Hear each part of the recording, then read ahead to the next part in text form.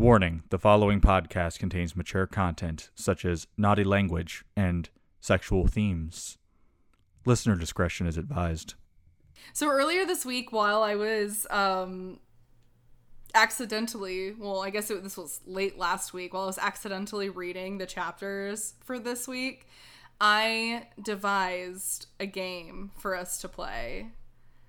And that is, every time we read a scene in these books between two characters in which they display an extremely toxic relationship dynamic, we have to go into our own works of fiction and write an extremely healthy scene between two characters to help improve our own mental health in regards to these kinds of situations. See, you say that's a game, but it's not. It's actually a type of therapy, and I've done it already.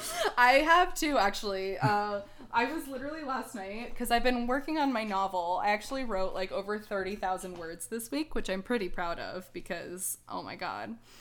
So, I was working on it, and I had to stop to read Eclipse, as you do.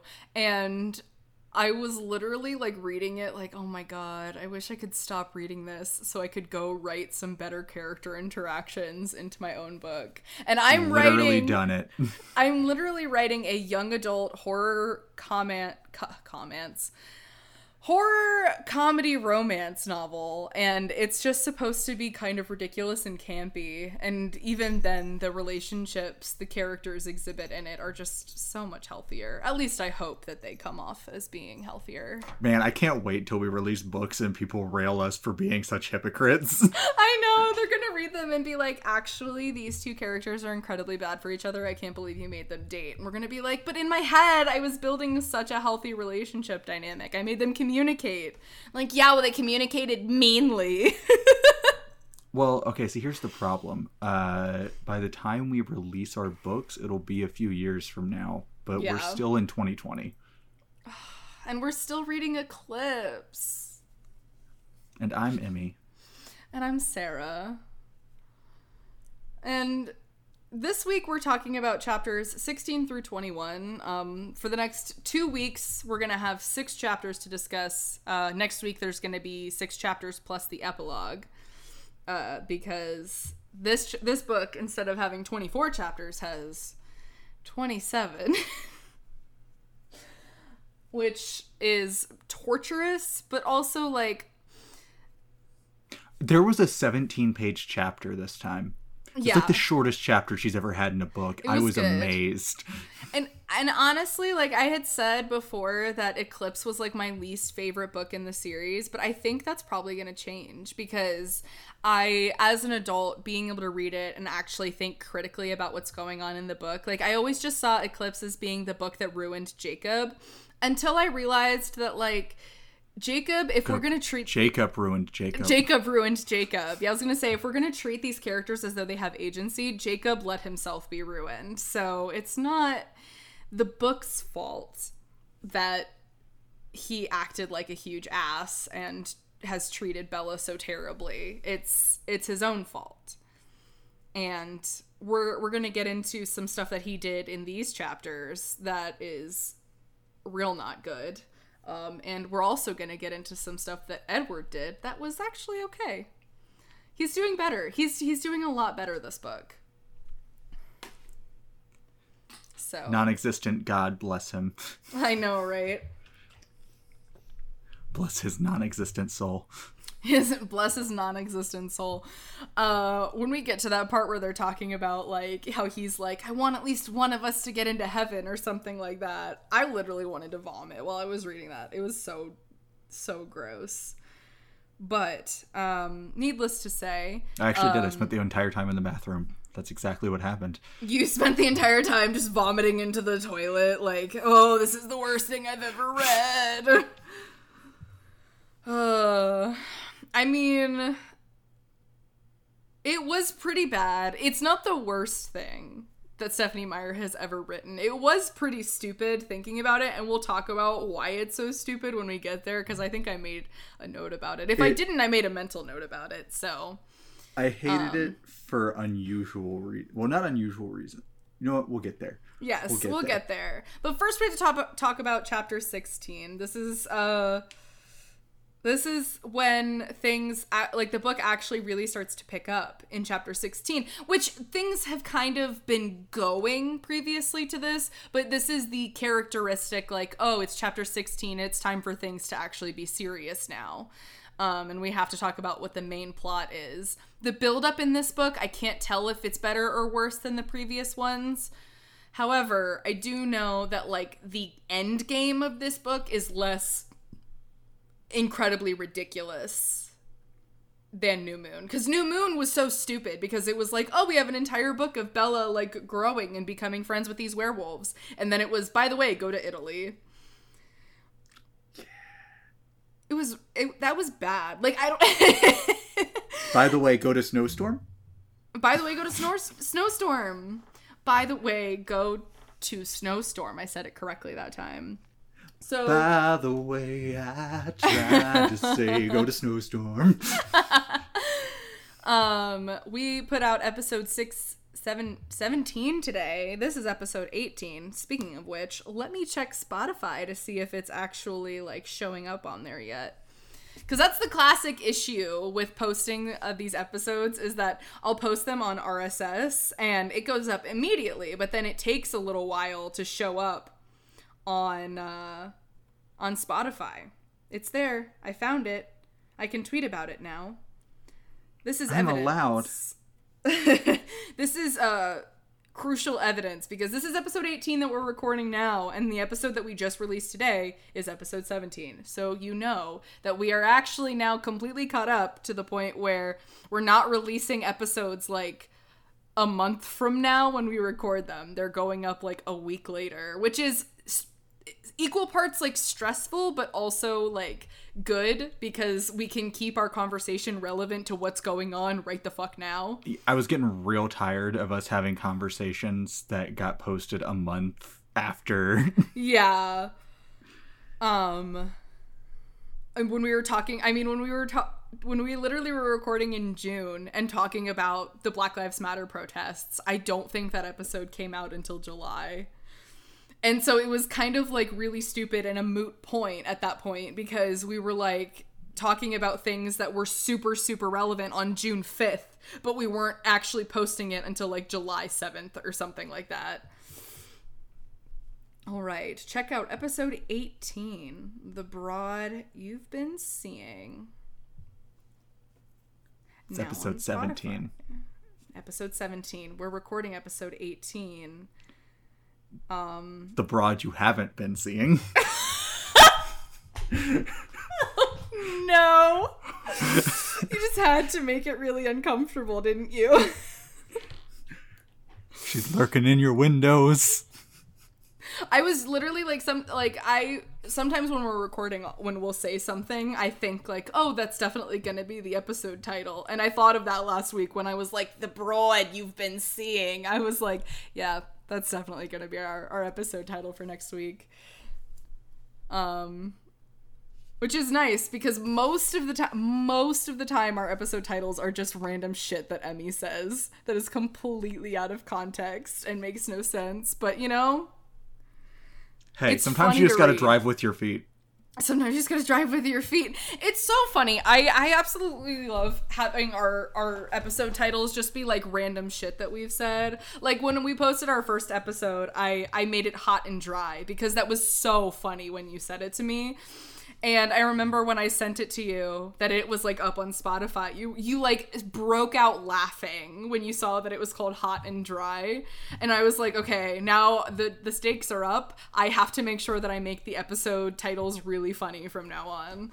And I think we've done a good job of making them just like funny random bits.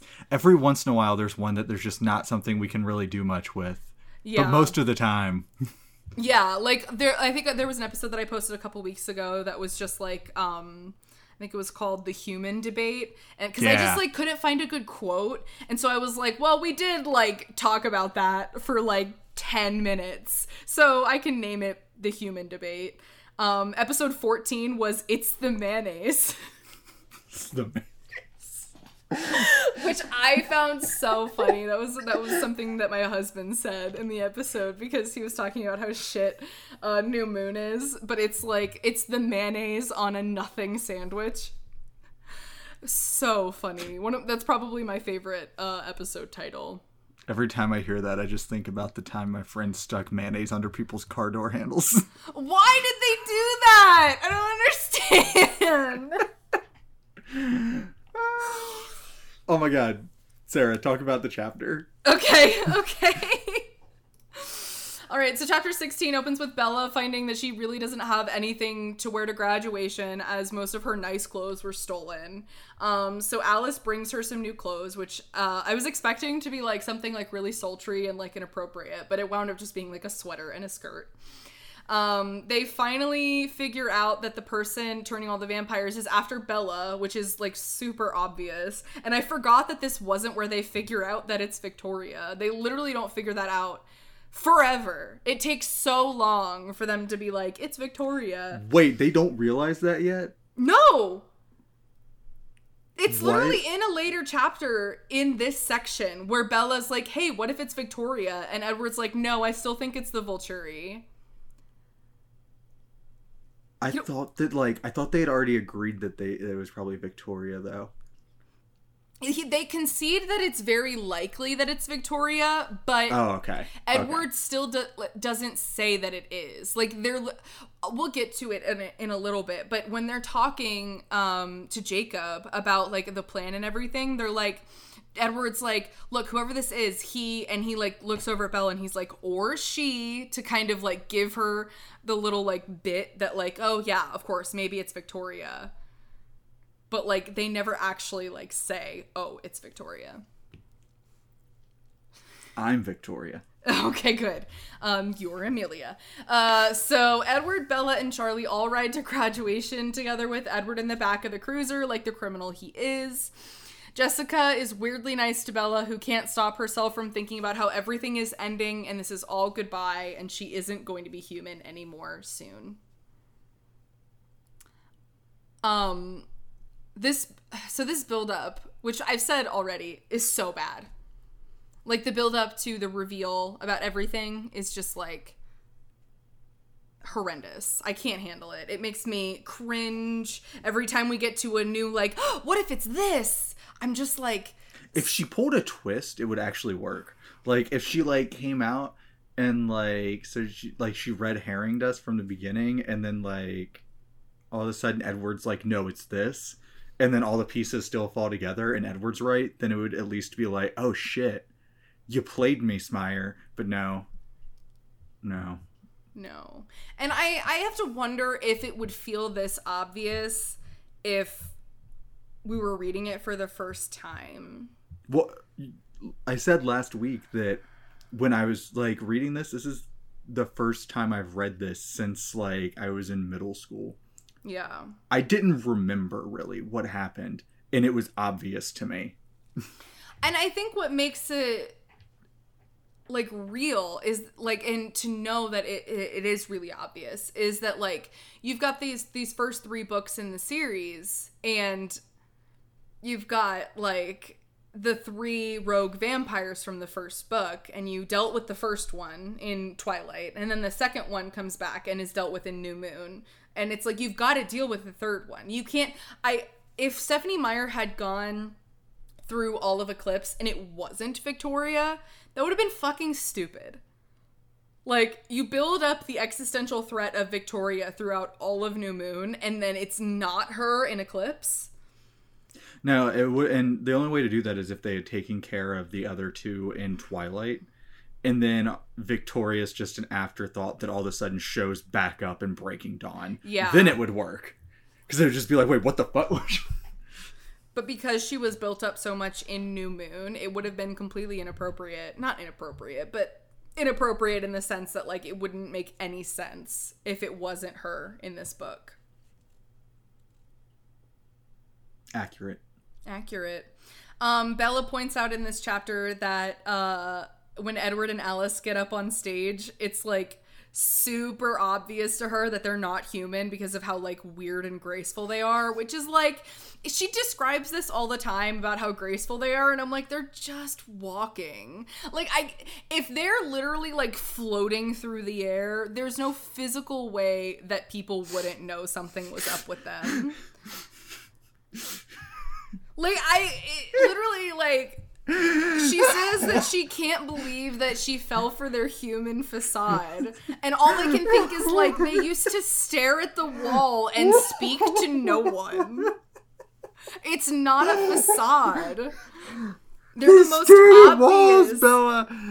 They were sea urchins. They were sea urchins in the cafeteria, planted in plastic chairs, staring silently at walls. Yeah, like we talked about in the first book that Forks was the most oblivious town in America, and like they have to keep winning that award every year that the Cullens live there. But the best part is, like, you give them that award, you're like, hey Forks, guess what? You're the most oblivious town in America. And they're like, oh, why?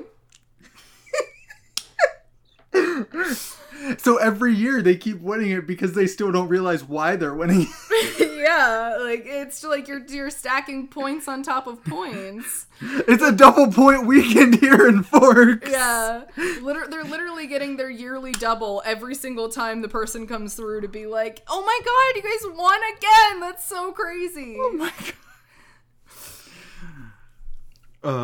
I just appreciate the fact that Jessica's being super friendly all of a sudden, and Bella's just like, yeah, she's being a dumb bitch, but like, I guess she's my dumb bitch right now. Yeah. She was like, it's like she was grateful that like all of the like tension and anger from Jessica had like, I guess, worn away at this point, and Jessica was just kind of like in a graduation haze of just being grateful that they were all there together. Which is fine. It's weird still to me. I mean, I definitely, like, I've told you about my friend who I was very good friends with in elementary school and middle school, who then decided that they didn't want to be friends with me anymore when we got into high school. And they took, like, our entire friend group with them when they abandoned me, so I went into high school with no friends. You remember. I've told you about that. Yes. I'm well aware. My senior year, at the end of the year, they dropped a letter into my, I don't know, my little candy envelope at Brigadoon, which was the show that we did my senior year. And they left me a letter, because they had tried to talk to me a couple of times throughout the senior year. And they left me a letter saying that, like, they were young and stupid, and they really didn't understand what they were doing, and they couldn't believe that they had spent the last 4 years, like, kind of really ignoring me, and they wished that they could have, like, gotten back to that friendship.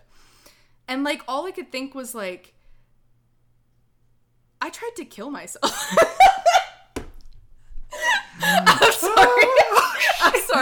I'm sorry. So my sophomore year, my second year of high school, I had to be hospitalized because I was suicidally depressed. And I'm not saying it was this person's fault. I would never pin my mental health on someone else.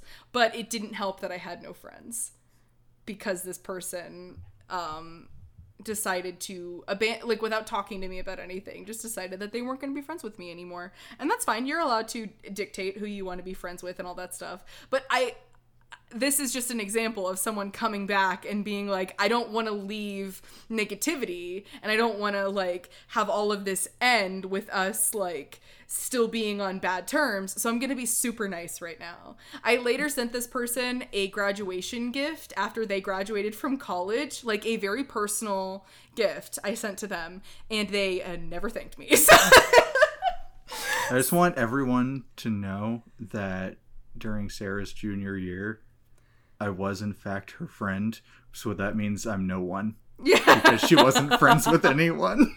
I wasn't friends with that was my sophomore year, so I had I had friends. I didn't have any friends going into high school, and it definitely set me on a downward spiral to the point where when I did have friends, I was convinced they just kind of hated me.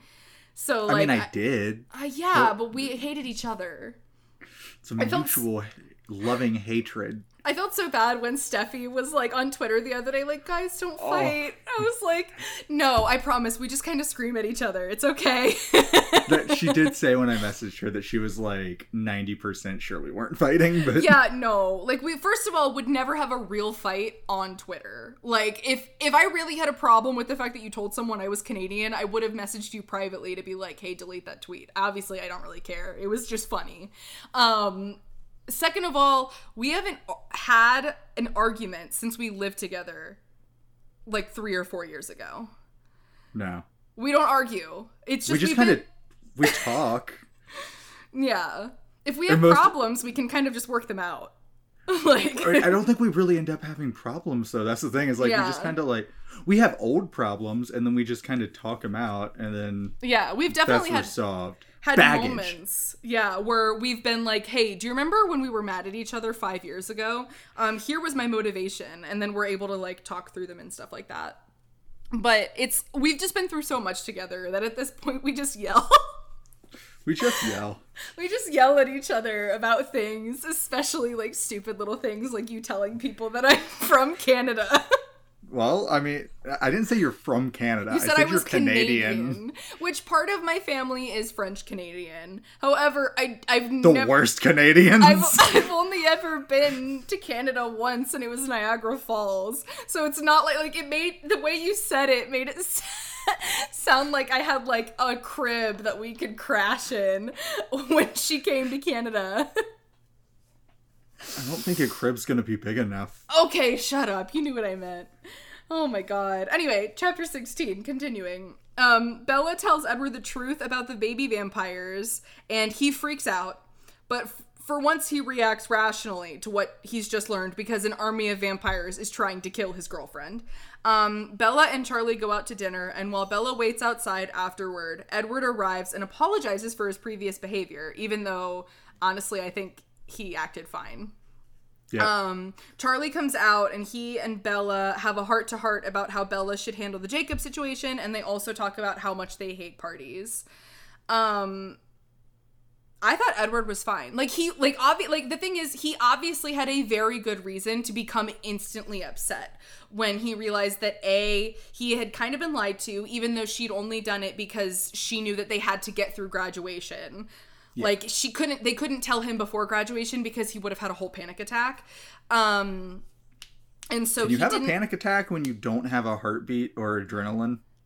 She talks about him breathing sometimes. So I know, I hate it every time she says he that. Could have, it's so he could confusing. have like I feel like they've talked about before that they like breathe out of habit. And I feel like it would be a little comforting to still breathe, but you don't have to. But he actually reacted really calmly. Like, he got really silent and stony, but then he just, he was a little curt to Charlie and, walked away. But it's not He got stoned. He needed to go have some reefer. Reefer? He was in some reefer madness business out there in the... Oh my god, I can't believe you just said that. The forests of Forks. First, I'm referring to homes as cribs, and now you're talking about reefer madness. Oh my god, this episode should be called MTV's Cribs and Reefer Madness. This episode's a hot fucking mess. This episode is a hot fucking mess, but I'm enjoying it. I have a migraine. I have had a terrible week. I've had an awful week. We're having awful weeks. We need this, okay? Weeks, okay? Bear with us. I work retail, so, it's a given. You've had a terrible week because this week has just been terrible for you. Oh my god. Okay, Let's talk about that. Okay. So, my note on this section is, I've honestly really hated the way Charlie has acted in most of the book, and he doesn't really apologize, which sucks, because I really want him to apologize for the way that he acted about the Jacob situation, but whatever. But I do like seeing them, be friendly with each other, because this is really the first time this whole book that they've been on decent terms. Yeah. I appreciate the fact that he supports her punching Jacob. And he's just like, yeah, you should be able to punch somebody in the face if they kiss you and you don't want it. Yeah. I don't like the fact that he then is like, you should forgive him, he's young and stupid. Young and stupid is not an excuse to assault somebody. Also, he is 1 year younger than Bella. Or 2. Yeah. Like, he's 16 and she's 18. On the other hand, I suspect that Charlie really doesn't have any idea what happened, because knowing how I am, I never tell somebody the real story if I don't want to deal with the repercussions of them knowing, because it would be disastrous if Charlie knew exactly how that went down, I think. And so for him, I think Bella, like, as far as he knows, Jacob basically pecked her on the lips. She didn't appreciate it, and so she punched him in the face. Yeah. Which is a very different... It's still very wrong, but it's not as violently not okay as what he actually did. She later calls it sexual assault, and Jacob is like, ouch, that's harsh, or whatever. It's like, no. That's what it was. It's what it was, okay? And I appreciate her standing her ground on this. Yes. But yeah, I want their relationship to be repaired, because we all know how we all feel about Charlie. We liked him so much in the previous 2 books, but Carlisle's not even rubbing their mustaches together anymore at this point. But, and I think, and I do understand, like we said in the previous episode, I get where his previous behavior was coming from about the Jacob and Edward situation, but him defending Jacob for assaulting Bella is really not okay. And a lot of this comes down to the fact that a lot of people, especially back when this book came out, and especially in more conservative communities, expect women to have a level of maturity that they do not expect boys to have. Nope. And it's always, boys will be boys. They're young and dumb. Allow it to happen. Yeah. So it's like, Bella needs to have the maturity to forgive Jacob, but Jacob doesn't need to have the maturity to not commit assault, which is obviously not right. Like, obviously, we don't agree with that. It is up to the assaulter to not commit the assault, you know? We shouldn't be teaching people how to not get raped. We should be teaching people not to fucking rape. Which I've been pretty good at it so far. My secret technique is not being a real woman for most of my life. I thought you were gonna say my secret technique is just not raping people. No, my secret technique for not getting raped. For not getting raped, I see. I understand. No, my secret technique for not raping people is being a decent fucking human being that respects other people's bodily autonomy. Yeah, I know. And it's like these people who just like do, like, they take it to the extreme, and they're like, what man hasn't had a rapey thought? Most of them. Most of them have not had a rapey thought. And I don't mean the thought of, like, I want to hold her down and fuck her, because I was about to say, I've had those thoughts. That's a normal thought. That is a normal thought. As long as those thoughts involve consent before the aggression. You are allowed to have a kink, to want to hold someone down and have sex with them. Don't speak it out loud unless that is also your partner's kink. B, it's important that consent is involved in the holding down and fucking. So if you're going to have that thought, maybe preface it with, I want her to say yes to me holding her down and fucking her. Because guess what? When you take the consent out of it, it suddenly becomes exceedingly less attractive. Yeah, absolutely. I couldn't even be aroused by someone who either A, is not in the position to give consent, like someone who is so drunk that they're not able to say whether or not they want to have sex with you, or B, is saying actively that they don't want to have sex. Like, as a human being, that's a very big turnoff for me. Like, sometimes Brandon is just a little bit too tired to have sex, and I'm like, oh, ew, gross, and I just roll over and go to sleep. Like, why would you want it if somebody... Don't rape. Don't rape people. Do Don't not. sexually assault people. And do not ever blame someone when they have been assaulted. No part of it is their fault. I don't care And what don't she was tell wearing. them that they should forgive the assaulter. Absolutely not. And I know that there are people out there who are like, but I want her to forgive him for her own health. Her own health is not affected by whether or not she lets go of the fact that someone assaulted her. Okay? Yeah, listen, we need to get rid of this stupid holding a grudge is unhealthy ideology, because guess what? Sometimes people hurt you and you're right to stay angry at them. Yes. Stay and mad. that is completely justified. Drink some water, okay? And maybe take a nap, but stay mad. I As long as it support doesn't you in absorb your staying life. mad. Yes. I don't want your life to be consumed by this, but I never want you to feel like you have to let go of something someone has done to you. I'm clearly still upset by the person who decided they didn't want to be friends with me 10 years ago. So, I mean... I'm still upset by the twin that decided they just wanted to crawl inside my belly while we were both in the womb. The moral of the story is stay mad. Stay mad. Hashtag stay mad. All right, chapter 17. So it's party time at Club Cullen, and everyone is invited except for the wolves, and they show up anyways because fuck you. But before they can show up, Alice starts having a vision of the newborn threat, and that results in Bella being super on edge when Jacob decides to stroll on in with the big pupper gang. And he proceeds to be overly, basically anything bad.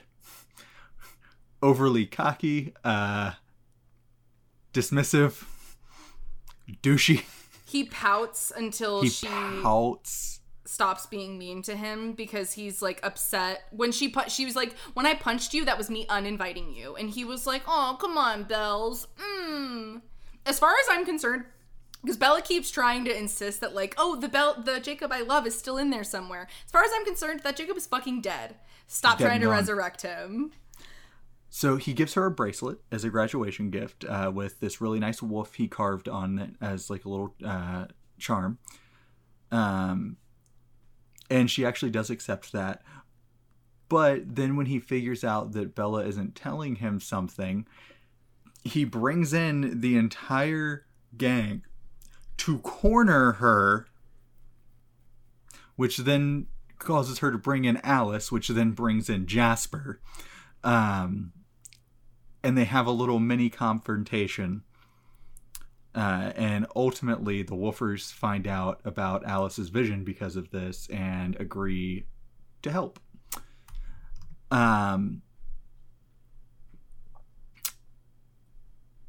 Two really big things. Number one, do not fucking bring in your group of dudes to help corner a small, helpless woman that is so powerless against you that she literally broke her hand without causing you any bodily harm.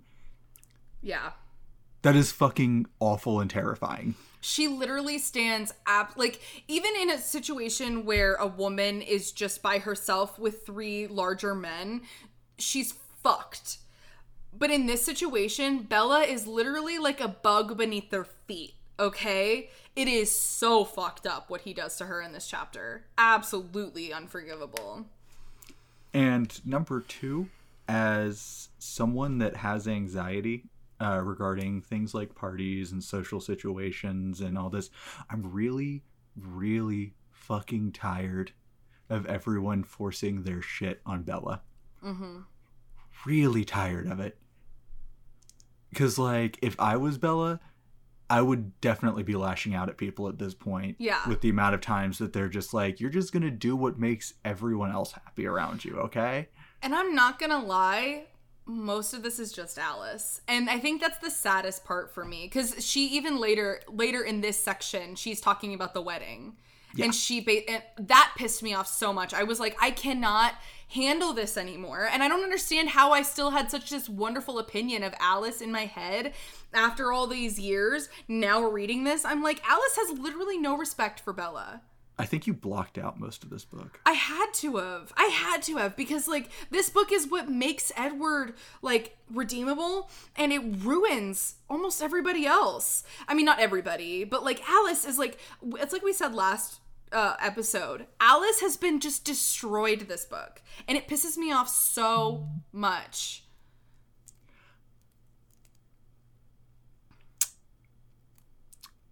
I'm sorry. Fuck Smire. Yeah. But also, these are the dumbest people I've ever fucking met in my life. Yeah, absolutely. When Jacob says that they'll help them fight the newborns, Jasper's like, we never considered working together. And I'm like, you're all fucking idiots. Oh, yeah. You've already collaborated. You've already exchanged some information. You literally have a pack of vampire-killing monsters that live next door and very specifically want to slaughter vampires and are invested in protecting the community where a bunch of vampires are about to come to attack, and you didn't ever think, hey, maybe we should ask for their help slaughtering these vampires. It is honestly some of the dumbest shit I've ever heard. And I'm surprised Bella isn't the one who suggested it. But she's like so over concerned with the breakability of the werewolves, because she clearly just doesn't understand that like they were built to kill vampires. Like they literally exist purely to kill vampires. And so I'm surprised that she didn't suggest it, but also not surprised because she doesn't seem to think that they belong in this situation at all. Do you really think you punched this dude in human form and broke your hand? Number one. Number two, their claws and fangs can literally rip apart these beings made of stone. Do you really think they're as breakable as you seem to believe they are? It's so stupid. I think it's because since the vampires were the first thing that she knew, and she knows how unbreakable the vampires are, she like gets it's like she can't get that out of her head and think that like the vampires can be broken by these werewolves. And I don't understand why she doesn't understand that after Laurent was murdered by the werewolves in the previous book. And I get that that was like 4 werewolves against 1 vampire, but still, it's like, come on. You Book gotta 1, know. Unbreakable. Book 2, broken hearted. Book 3, breaking bitches. Book 4, Breaking Dawn. Oh my god. So that's the end of chapter 17. That is. Chapter 18. What happened in chapter 18, Sarah? I apologize. I heard a noise. Those happen a lot. It's know. weird. I know. There's these waves in the air. They bounce off of particles and they transmit vibrations into your ears. Nah. Okay. So chapter 18. Edward drives Bella home after the party, at the end of which all of the Cullens were happy and calm because of Jacob's battle plans. Bella insists on going with Edward to the vampire werewolf meeting that night, even threatening to call Jacob if Edward doesn't want to take her. Then Edward tries to comfort Bella, but she's still convinced everyone is going to die by fighting Victoria. My only comment on this scene was that there is a non-zero chance of a fight between the werewolves and vampires in this chapter, so I can understand Edward not wanting to take Bella to the I feel like at this point I need to see a parody of the interactions between the Cullens and the werewolves, and just the Cullens like theorizing and making plans for things, because it's just comedically bad how dumb they are. And so like it's to the point where I can't even take it seriously anymore, and I need to see it done as a joke. I need to see it played as a joke that they're this stupid. They always talk about them having very quiet, very fast conversations, but then we never see any evidence of them actually having planned anything during those quiet and fast conversations. And it's like, what are they saying? What is going on? Wait, hold on. Have we gotten there yet? I can't remember if Are we at the point where Alice had to babysit yet? No, we're not. We're not there yet. Hold on. That's a few chapters from now. Okay. Because I'm going to come back to that point when we get there. But yeah, it is really dumb. I'm not gonna lie, it is really dumb. Also, Bella, like, pulling Jacob out of her pocket, like she's going to call him to come get her, is really shitty to say to her boyfriend, considering her boyfriend is still traumatized by the fact that this guy sexually assaulted her. Like, if Bella isn't upset about it anymore, we know that Edward is. Yeah, I definitely wouldn't be... So, okay. It is entirely up to a victim to decide how they are going to handle what happened to them. But if I were the partner of a victim and that victim then decided to tell me that they were going to use their victimizer against me in some way, that would be really upsetting. Yeah, absolutely. Especially because, like, we know how personally Edward takes it because he couldn't be there to stop it from happening. So he's probably already feeling really upset about what happened and the fact that, you know, he has to relive the image of it happening in his head. And now, and as far as he knows, as far as he knew up to this point, Bella is still very mad at Jacob about what happened. But then all of a sudden now she's like, if you don't take me there, I'm going to call Jacob to take me there. It's like, I feel bad for Edward. I really do. And I, again, you're right. It is definitely up to the victim to decide how they want to deal with the person who assaulted them. But, like... using them as a weapon against your significant... Because, like, we can't... Once you're in a relationship with somebody, you can't pretend that the damage done to you doesn't affect them in some way either. Yeah. Because you're not going to be able to, unless you're a terrible fucking heartless person, you're not going to be able to watch your significant other get hurt in some way and not be hurt as well by seeing them that way. And so then to weaponize that is just super fucking manipulative and disgusting. And also the fact that, like, Edward, like I said, Edward is right. Like, if a fight breaks out, Bella will be dead on the ground because there's not going to be any stopping, especially because probably Jasper would, like, kill her if he went into a rage while they were fighting. Like, I think her only saving grace would be both Jacob and Edward's first priority would likely be getting her and getting her out. Yes, I agree. But I just, like, it sucks because now we're seeing, like, Edward actually, like, improving and being a good person, and then you have to watch as Bella is, like, I don't know. They have a few good interactions throughout this section of the book that I did appreciate and I make notes on later. But that moment was just, like, really gross to me. Yeah. So they have the meeting in the same clearing where they played baseball the year before. Bella points out that the head of the newborn army is likely Victoria. But Edward disregards it as he still thinks it's the Volturi for some reason. After talking through it a bit, because he, like, talks out loud about it, he concludes it's possible it's Victoria, but he's not entirely sold because he doesn't think that she, like, has it. Like, he doesn't think that she could have done the organizing of this. But but Bella even points out that Edward lost track of Victoria in Texas when he was trying to track her. And all of the, like, vampire army stuff took place in the South. She also is the one that has consistently evaded capture and showed good tactical planning. So I'm not sure it's a good idea to underestimate her. Yeah, absolutely. The pack arrives, now 10 werewolves instead of 6, and Edward translates for them because they don't want to be in their human forms. The vampires do some demonstration fights that are honestly, like, really cringy to read. I was, like, reading them, and I was just like, this is the worst action writing I've ever read in my entire life. I still don't actually know what happened. Like, it was, like, they were talking about them, like, flitting back and forth, and, like, Jasper was, like, getting behind and going in front of Alice and stuff, and it was just, like, whatever. And the pack sniffs the vampires to familiarize themselves with their scents. Bella gives Wolf Jacob some scritches, and he licks her face.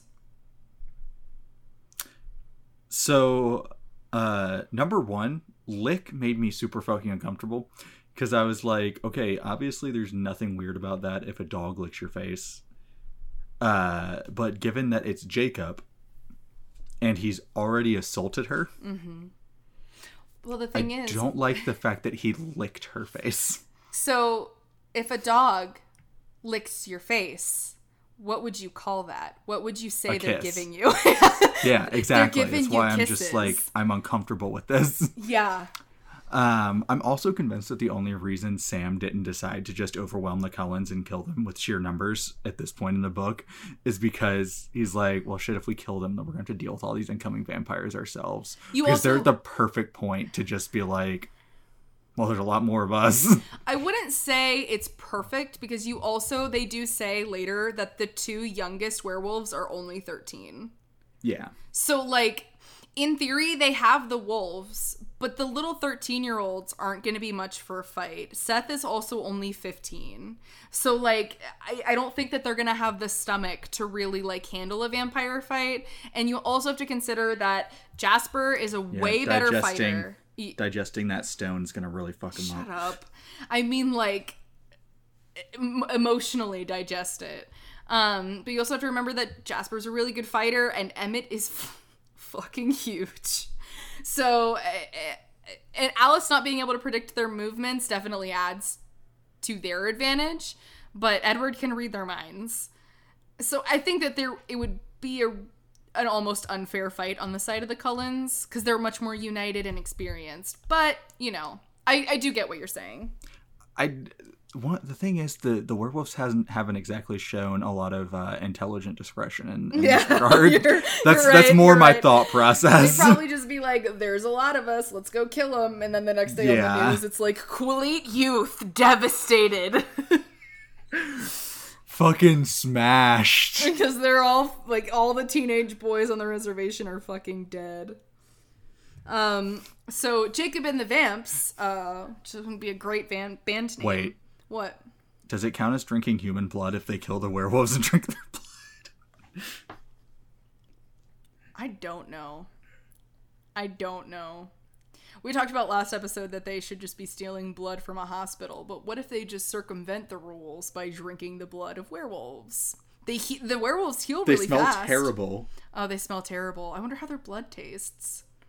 Do you think it tastes like ass? Okay, Pause. Okay. Here's a cut point, because this is actually a plot point in my book that I'm writing. Oh my god, okay. There's going to be a vampire that uses a werewolf. That's so funny. Okay. As a source. That's so funny. Okay, what time is that? That's around, like 49 minutes? Okay. I'll remember that. Brandon just came home. All right. So Jacob and the Vamps make a plan to hide Bella on the day of the battle, which involves Jacob taking Bella to a place to cover her trail. Jacob is super weird and gross about holding Bella uncomfortably close, and Jasper considers using Bella as bait. And the fact that Jasper's, like, offhand comment about using Bella as bait changes the rest of the plot of this book so much is both bad and good plot building. Because it shows how one small thing can really change the course of an entire journey. But it also is just like, I wish that this had been more impactful, because, like, he was just kind of like, well, she could be bait. And Edward was like, no. And Jasper was okay, like... hold on. Here's the thing. He didn't even say it. The thought crossed his mind, and Edward got pissed off. And I'm like, dude, you can't get angry at somebody for having a thought. Yeah. It's just like that TikTok where the girl was, like, pretending to be Edward, and he, like, heard the thought of a woman being like, oh, Edward is so handsome, and Edward, like, whips out his journal and is like, day 10 of a whore thinking terrible thoughts about me. Sloot. And it's like, Edward, you are reading their innermost thoughts. We can't always control the random shit that comes up in our brains. But that is the end. I'm so tired of all these sloots getting their pussies wet over me. That's the end of chapter 18. Chapter 19. Bella wakes from her fitful sleep in the late afternoon and has a grand breakfast of Pop-Tarts. I hope they were strawberry. She and Ed end up discussing the details of the plan and what they learned from the pack thoughts, because Ed just got to see all up in that wolf head. Oh, yeah. So it turns out that Jacob is actually the second in command now and just didn't tell anyone, and was also forced to hide the fact that the wolf pack gained 4 new wolves, including Leah. And Leah is making everyone fucking miserable because she keeps reminding them all of shit they don't want to think about on purpose. Hell yeah. So she's just like, hey, remember that fact that Embry turned into a werewolf, but like the only way for Embry to be part of this line of this bloodline is if one of the dads of the other wolves cheated on their mom and fucked his mom. Oh god. So yeah, that's a thing. And also the fact that, you know, there's a Brandon creeping up. Oh my god, stop. Brandon, I'm recording. Oh, and Sarah's getting assassinated. Sarah is getting assassinated mid-recording. All right, it looks like he has her by the throat and under the arm. He's doing a pretty good job. Brandon. Oh, she got the belt. We're good, did. folks. Oh, nope, now he has a hanger. No, stop. Abortion. He's prodding her. He is prodding her.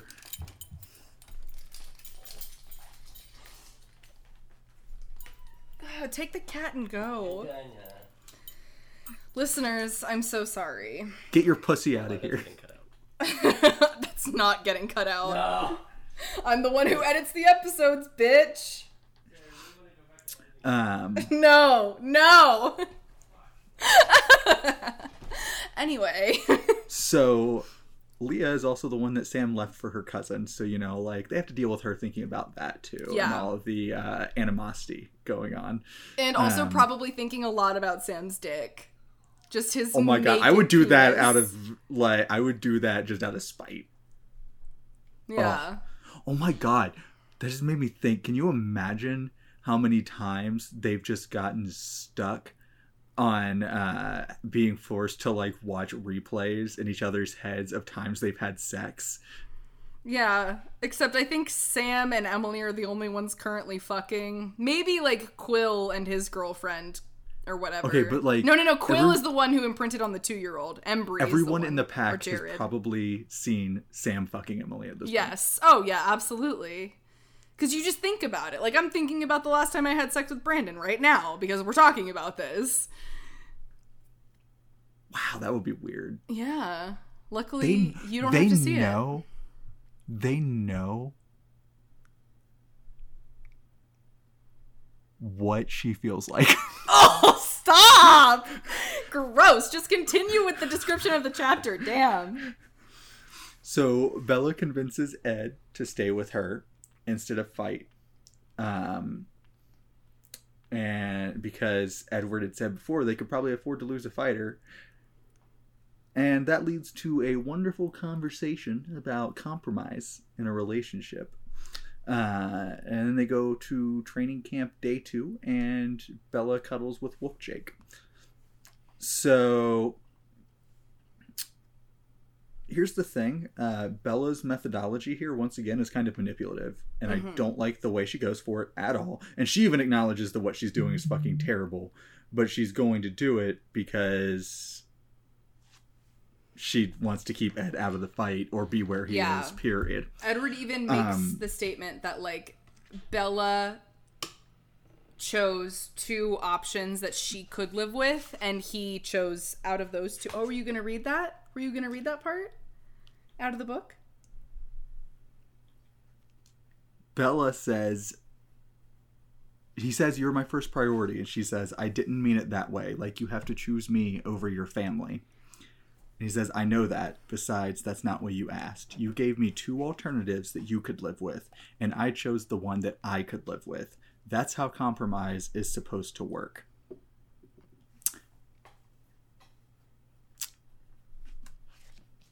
look at Ed over here being a good partner. And I think it's okay. And I don't want to say it's okay. I think that her saying that she was being manipulative is good because she's acknowledging that she did something that was not okay. But then I think in the end, if Edward can understand why she feels like she has to act that way because of her insecurities and her fears and her very intense, worry about what's going to happen to him during the fight, and he can understand that he would feel exactly the same way, then I don't think it's going to lead to a bad outcome or necessarily bad habits as long as she can acknowledge that she shouldn't be doing that again. Because I know I've definitely said some manipulative stuff before, and I've had to call myself out or be called out on what I've said. And it's a matter of, like, we got to the point we needed to. I did something wrong. I know I'm not going to do it again. And we can move forward with this as long as... Why are you a terrible person, Sarah? Why am I a terrible person? Why are you a terrible person? So you've never said anything... manipulative. You've never said anything manipulative before? Oh, no, I have. I used to be an awful person. Oh, okay. I'm sorry. I'm saying I think this was a good and healthy conversation for them to have. And it sucked kind of the way she went about it. But I also think that in the moment, like, it was kind of a split-second decision where she just, like, didn't really know what else she could do to communicate with him that she felt very strongly about the fact that she didn't want him to be in the fight. But she also was basically like, you're not in the fight or I am in the fight, which is stupid. Give me a broadsword. I got this shit. Yeah. Cuts her own hand off. But granted, Edward does point out that he could very well make it impossible for Bella to even be anywhere near the fight. Because Jacob wouldn't want her there. So, he's not going to let any of the wolves take her there. And Sam wouldn't want her there either because she's just a liability or is going to get herself killed. So, like, her compromise really doesn't make any sense. Like, she's not going to be able to follow up on her end of the deal because nobody is going to go against Edward in the Cullen family to get Bella to be in the clearing. And the wolves aren't going to do it either. But but imagine if Jasper did, though. Jasper wouldn't do it. But no. Okay, but, like, think of the actual interesting story that would be if she worked with Jasper to get into the clearing because she liked that plan. And Jasper was like, I think it's tactically the right decision. Which is true, except Alice wouldn't go along with it because she wouldn't do that to Edward. And if Alice isn't going along with it, Jasper's not going along with it. I do think it would be interesting. I just don't think it would ever happen. Imagine. But I like that even though Edward basically has the high ground, like, she can't do anything about her end of this quote-unquote compromise, he understands that it means enough to her to try to do this and try to, like, she's basically trying to force his hand to get him to understand how important this is to her. And I like that his reaction is not to just be like, I can't believe you would try to do that, and for him to instead be like, oh no, this is really important to her, so I need to see what I can do to make sure that I'm listening and participating.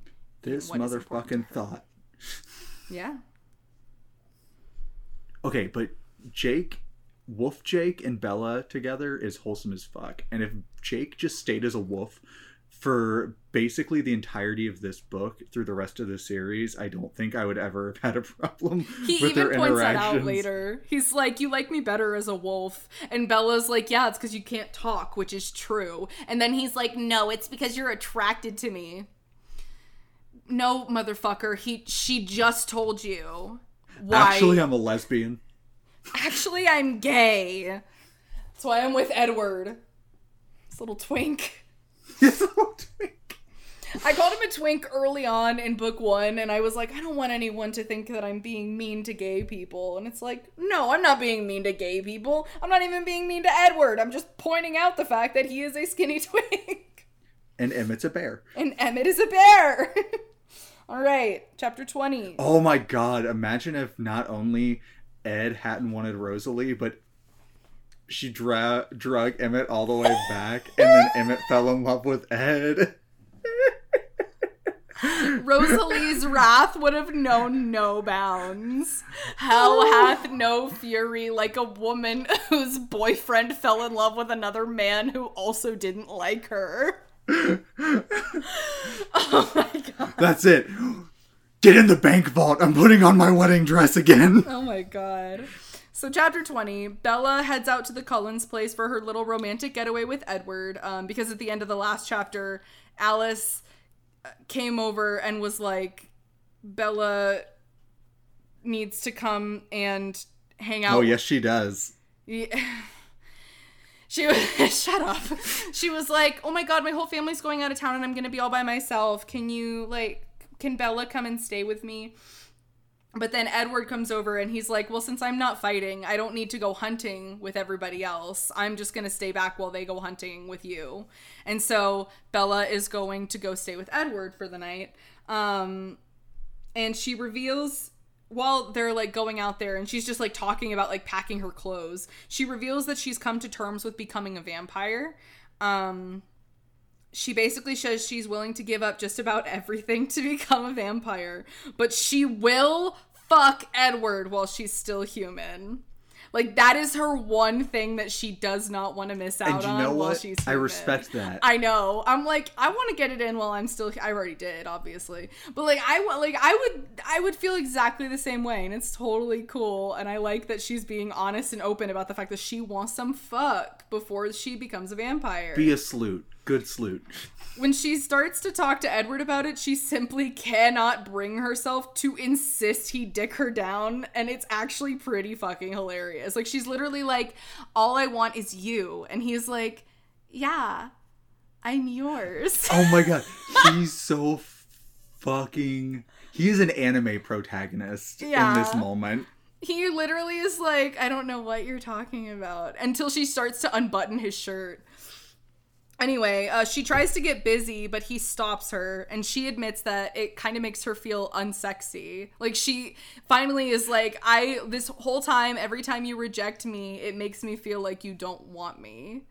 It's not just that he stops her, it's he stops her and rebuttons his buttons, and then she literally rips the button off the shirt, trying to pull it back open.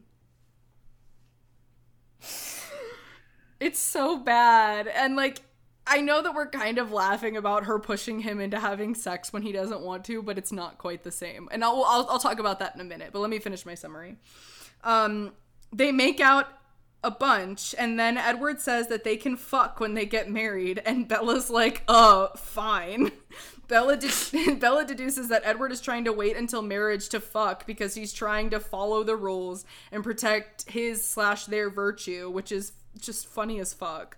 Edward says he wants Bella to have a shot at getting into heaven, and she's just like, let's never die, which is honestly not a terrible line, and I found it to be pretty funny, because he's like, look, when we both go out, I want, like, you to be able to get into heaven, and she's like, oh, let's just, like, never die. Like, we could just not die. I mean, they're about How are we gonna do that? We're literally immortal. Yeah. They talk about what kind of wedding they're gonna have, and Edward shows Bella her ring, which once belonged to his mother. He then gets up and formally proposes to her, and he says yes. And my note on this was, I'm a little conflicted on their argument here. Edward has every right to dictate when he has sex with Bella, and Bella shouldn't feel pressured into marriage. However, Edward doesn't want to have sex with her because he's afraid of killing her. And while Bella is afraid of marrying Edward because of small town gossip. And so, like, the whole, like, Bella trying to pressure Edward into sex thing, he wants to fuck. Like, he wants to do the fuck. It's just, he can't because he's afraid he's gonna, like, break her spine with his dick. So, like, I can understand where he's coming from, and I will also say I can separate it from, like, a usual teenager trying to pressure their partner into sex, because she's just like, I'll be fine! I'll die for the dick! I'll die for the dick. And she does say at some point, she's like, I don't think you could kill me. I think you would be able to stop yourself from killing me if, like, because you love me so much and are so good to me. And then Bella's reason for not wanting to marry Edward is really stupid. Like, I'm not, like, a stan for the institution of marriage. I am obviously married, so, like, I approve of marriage. And it's not like I'm like, you have to get married if you want to, like, have a successful relationship. I am neither of those things. But I'm just like, Ed, it's been 100-something years, dude. We're past this, you gotta be married to have sex thing. Come on. Yeah. Whose virtue? What virtue? What virtue, Ed? What virtue? And she even says, like, I don't want to go to heaven if you're still damned to hell. Like, that's so stupid. I mean, I thought the same thing so many times. I'm like, I'm not going, I don't know. Like, if there's an afterlife, I don't want to wind up in an afterlife that Brandon's not in. He's my best friend. I love him so much. I don't want to be... That's where we differ. I definitely want to end up where you're not. Oh, you want to be where I'm not? Good. We never have to speak again. Stop. You're going to upset Steffi. By the time we're done with this podcast... Okay, but here's the biggest thing that I don't get is, doesn't the implication of danger just make sex better? Yeah. So what's the problem? Yeah, I actually really enjoyed this chapter. I thought it was really cute how he makes out with her a bunch. So he makes out with her a bunch and he gets her like all hot and bothered and he's like, no, we're not doing this right now, but I will fuck you if you marry me. And she's like, what? Like, I was having fun. Like, he's literally like, no sex, only marriage. Like, after, like, literally, like, making out with her and stuff. And, like, I will use your lust against you, harlot. He literally, yeah, he's like, well, yeah, he even says that. He's like, I mean, the fact that you want to fuck so much is just gonna mean that you're gonna marry me that much faster. And she's like, God damn it. Evil temptress. It was so funny. And the reason that I find it to be funny is because Bella wants to spend the rest of eternity with Edward. So just marry him. Who cares? Like, everybody that you know who would be gossiping about you is gonna be dead in, like, the blink of an eye, considering you are living an immortal life. Like, it's fine. Just do it. Hell, you love him. You can take care of it yourself. You can eat them. Yes. Just go eat them. You can show them. I pointed out that it was very sweet of Edward to suggest that they get married in Vegas with Bella wearing jeans because he knows that would be comfortable for her. But you know who doesn't appreciate that? Alice Cullen. Alice Cullen, who comes in the next chapter and immediately starts shit with Bella and Edward. And is like, Bella, if you love me, let me plan your wedding. And then basically just guilts her into allowing Alice to plan it. Fuck that. Yeah. Ed takes her into the woods to leave a scent trail, and in typical Bella fashion, she decides to bleed all over the damn place. Yeah. Cuts her hand. It's just like, let me just rub this wound all over nature for a few minutes. Gotta leave some blood behind for the newbies. I like the idea that she did it just to impress Jasper. Yeah. Just to be like, Jasper's gonna love how hardcore I am. Like she's squeezing her blood out of her hand. So Jake meets them to grab Bella, and yet again spends the entire time acting like a douche while he's carrying her up this mountain. Basically, as you said earlier, saying that she thinks he's hot, and she's basically lying about her feelings to try and pretend she doesn't care about him too. Offers to kiss her, to give her a different experience from Edward so that she can make a good decision. And, yeah, it's bad. He does admit that the only reason he's not the alpha, because by blood he should be. He is by right would be the next chief. But he's not, because Sam offered him the responsibility and he was just like, no. I don't want it. But they make up the mountain, and Ed is super nice to Jake about bringing Bella, and Jake's a dick about it. Yeah. Okay, so I'm really torn on this Alice thing. I saw your note, and I have thoughts. So, normally, I would say that saying you're doing something that somebody doesn't want you to do because they're going to appreciate later is a bad thing. Alice sees the future and says that Bella is going to appreciate this shit later, and that's why she's doing it. And so, if in fact Alice has seen the future and knows that Bella ends up appreciating the things that Alice is dragging her through right now, I'm actually not nearly as upset with her about it, because in the end she's doing what Bella wants. But at the same time, I don't know that she has. Yeah, and the thing is, like, Alice can only see so far into the future when it comes to other people. So we don't know if she's actually looked far enough into the future that Bella will appreciate it. Second of all, I don't care what you've seen in the future. Bella doesn't want it right now. So stop pressuring her into it. You are making her unhappy and uncomfortable. Also, if she hasn't looked into the future, and so she's just assuming that Bella is going to thank her later... That's terrible. Hated the graduation party. Nothing tragic happened at the graduation party, but she hated it. And the last party that Alice threw almost killed Bella. Because she went way over the fucking top, and there was shit everywhere. Like, so in the movie, she gets thrown into a glass table. Understandable. In the book, she gets thrown into a giant stack of glass plates that Alice had put next to the cake. Which is completely unnecessary, considering Bella is the only person who was going to eat any of the cake. Alice needs to stop. She needs to stop. She needs to stop. She needs to respect Bella's feelings because she doesn't want to party. Calm down. Calm down, Alice. And what pisses me off the most about it is that Edward's like, he's like, goes to Bella and he's like, you don't want to talk about it to her. Please don't get into it. And Alice is like, no, it's a girl thing. Let me talk to her about it. And Bella's like, okay. And so then she like bitches at her about it until Bella's like, I literally hate you. Because she's like, she knows she can't just like get out of it.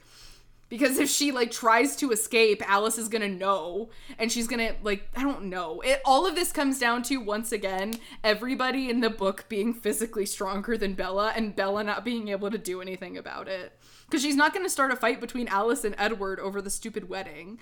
So Alice is gonna get what she wants just because she can. But then later, when Bella goes inside and she's, like, all upset about it, Edward, like, whispers in her ear, he's like, Vegas. Like, don't worry.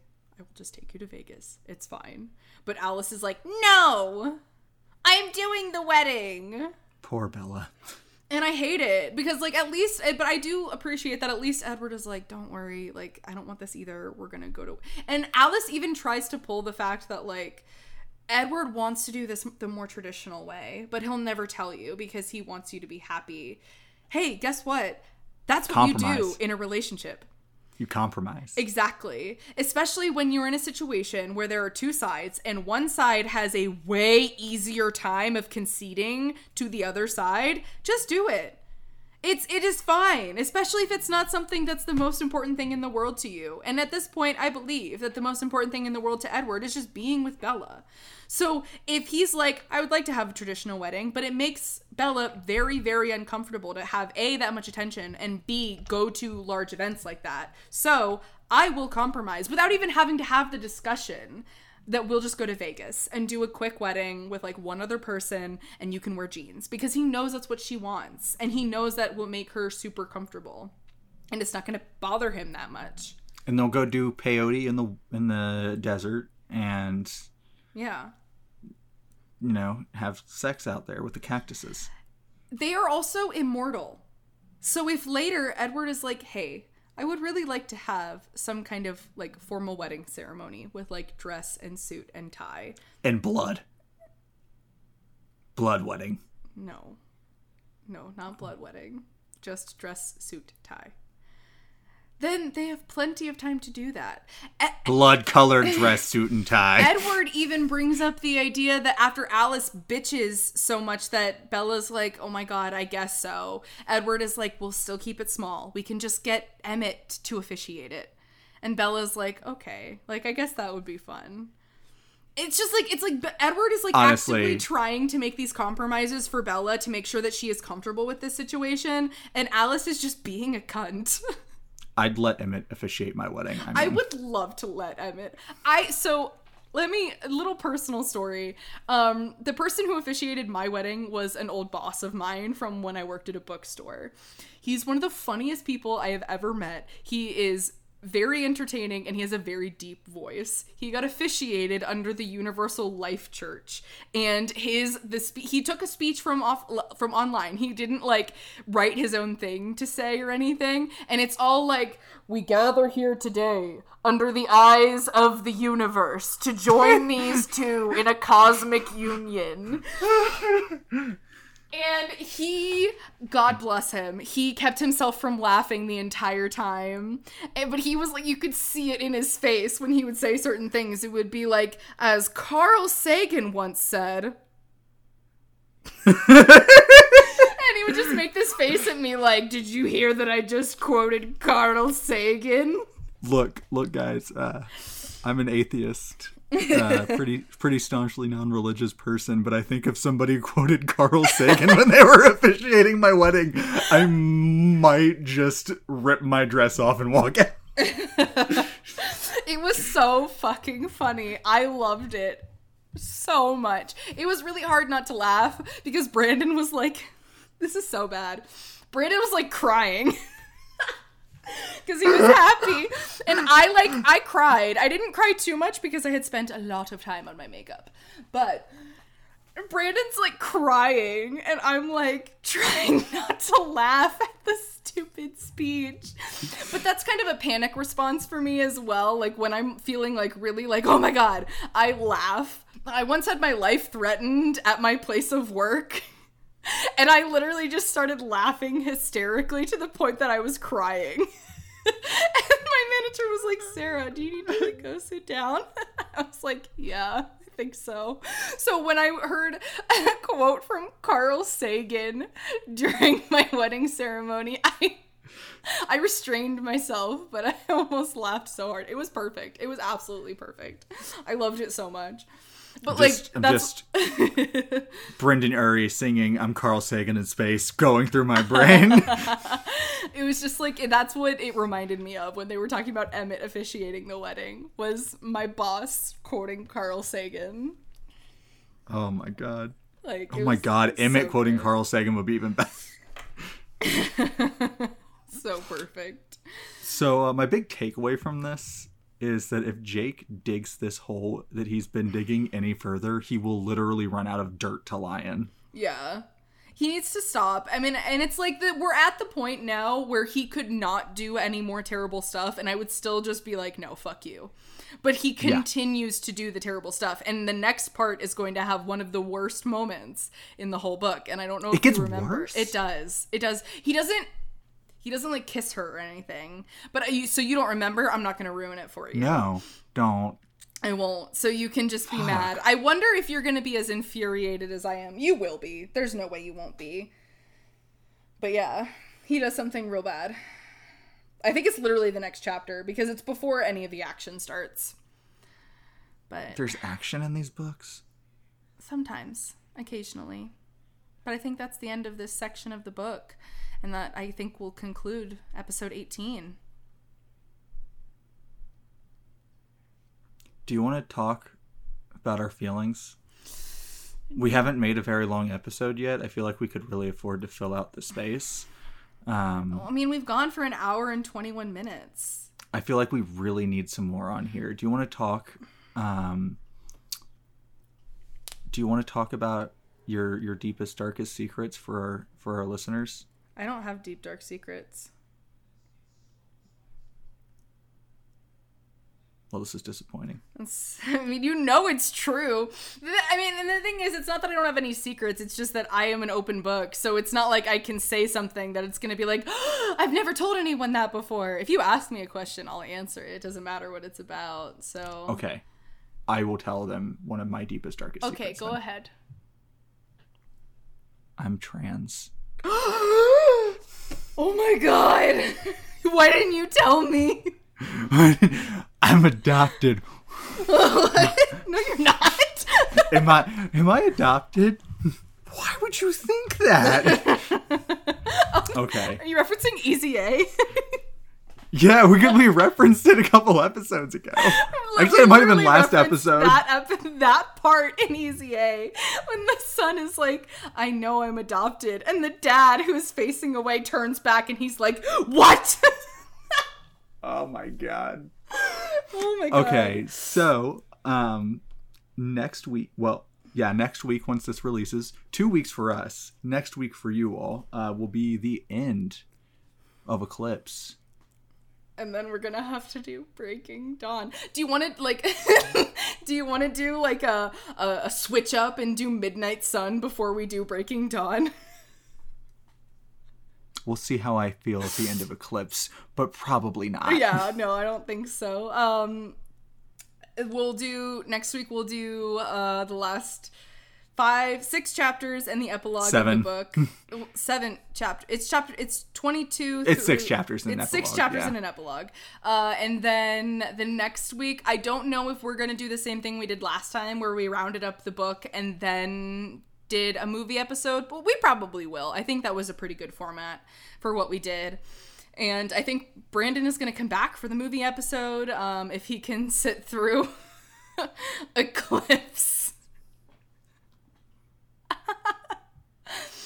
But, you know, if he stops assaulting me while I'm trying to record, that would really help our situation.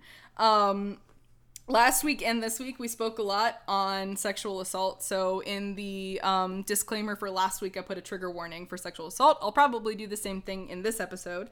But what I did not do in the last episode was say that if you or someone you know has been the victim of sexual assault, please, if you're in the United States, call the sexual assault hotline at 1-800-656-4673 or the Rape Crisis Network Europe at 440-141-331-4180. That's the longest phone number I've ever had to read. I am so unfamiliar with the phone number formats in Europe.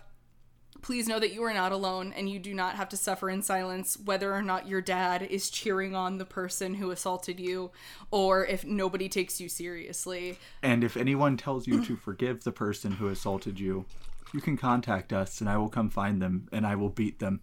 Hashtag stay mad.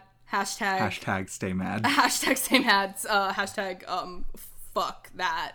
Follow us on Twitter at 2020 Twilight Pod. M is at men.